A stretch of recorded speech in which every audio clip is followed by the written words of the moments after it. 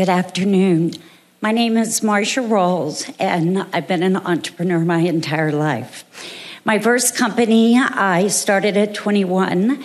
I sold it to Weight Watchers at 23. I took the money, I studied the art world. I opened the Rawls Collection and had the company for 25 years. I then would rebrand and open Closed Monday Productions, and now a wellness retreat for many of us who live very crazy lives to break away and focus on yourself. To answer the question, entrepreneurship is one way that women can create leadership positions for themselves and for others.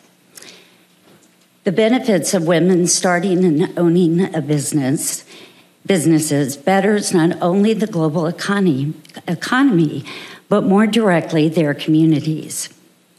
Today, I'm also here representing the Entrepreneurs Organization, EO. About 5 years ago, our organization has 12% women, and I felt that we needed to come together as women and share our experiences. Some of them were different than with our male counterparts. Part of our goals was to increase more women entrepreneurs into the organization, mentor one another, share our stories, because we had more similarities than we realized, and we had a lot that we had all overcome.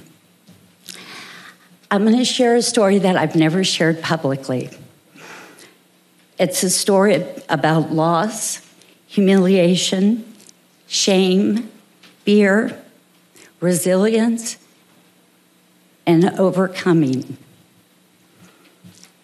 On November 27, 2016, I was in Texas to see my dying father. The next morning, I was on the phone with my attorney, pleading, begging, please don't let them change the locks to my home. I stood outside my dad's hospital room, hoping that he couldn't hear me crying. I got on the next flight. I never saw my father again alive. I got on the next flight back to Washington, D.C.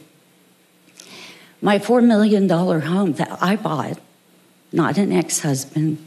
I was a single mom who raised two young men since they were 1 and 2.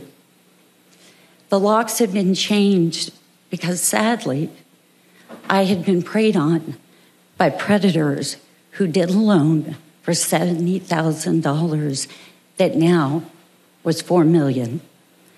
They took $2.8 million of equity from my home and every asset that I had worked for 35 years.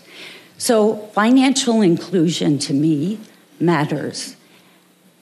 I will continue to be a voice for other women. I will share this story and hopefully refine it to really be able to make the point that it's not right.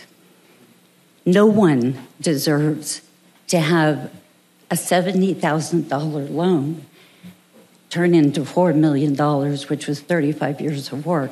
Now, fast forward, I'm resilient.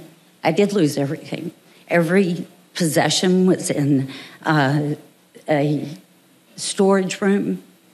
It took me 8 months to have the courage to go get my belongings.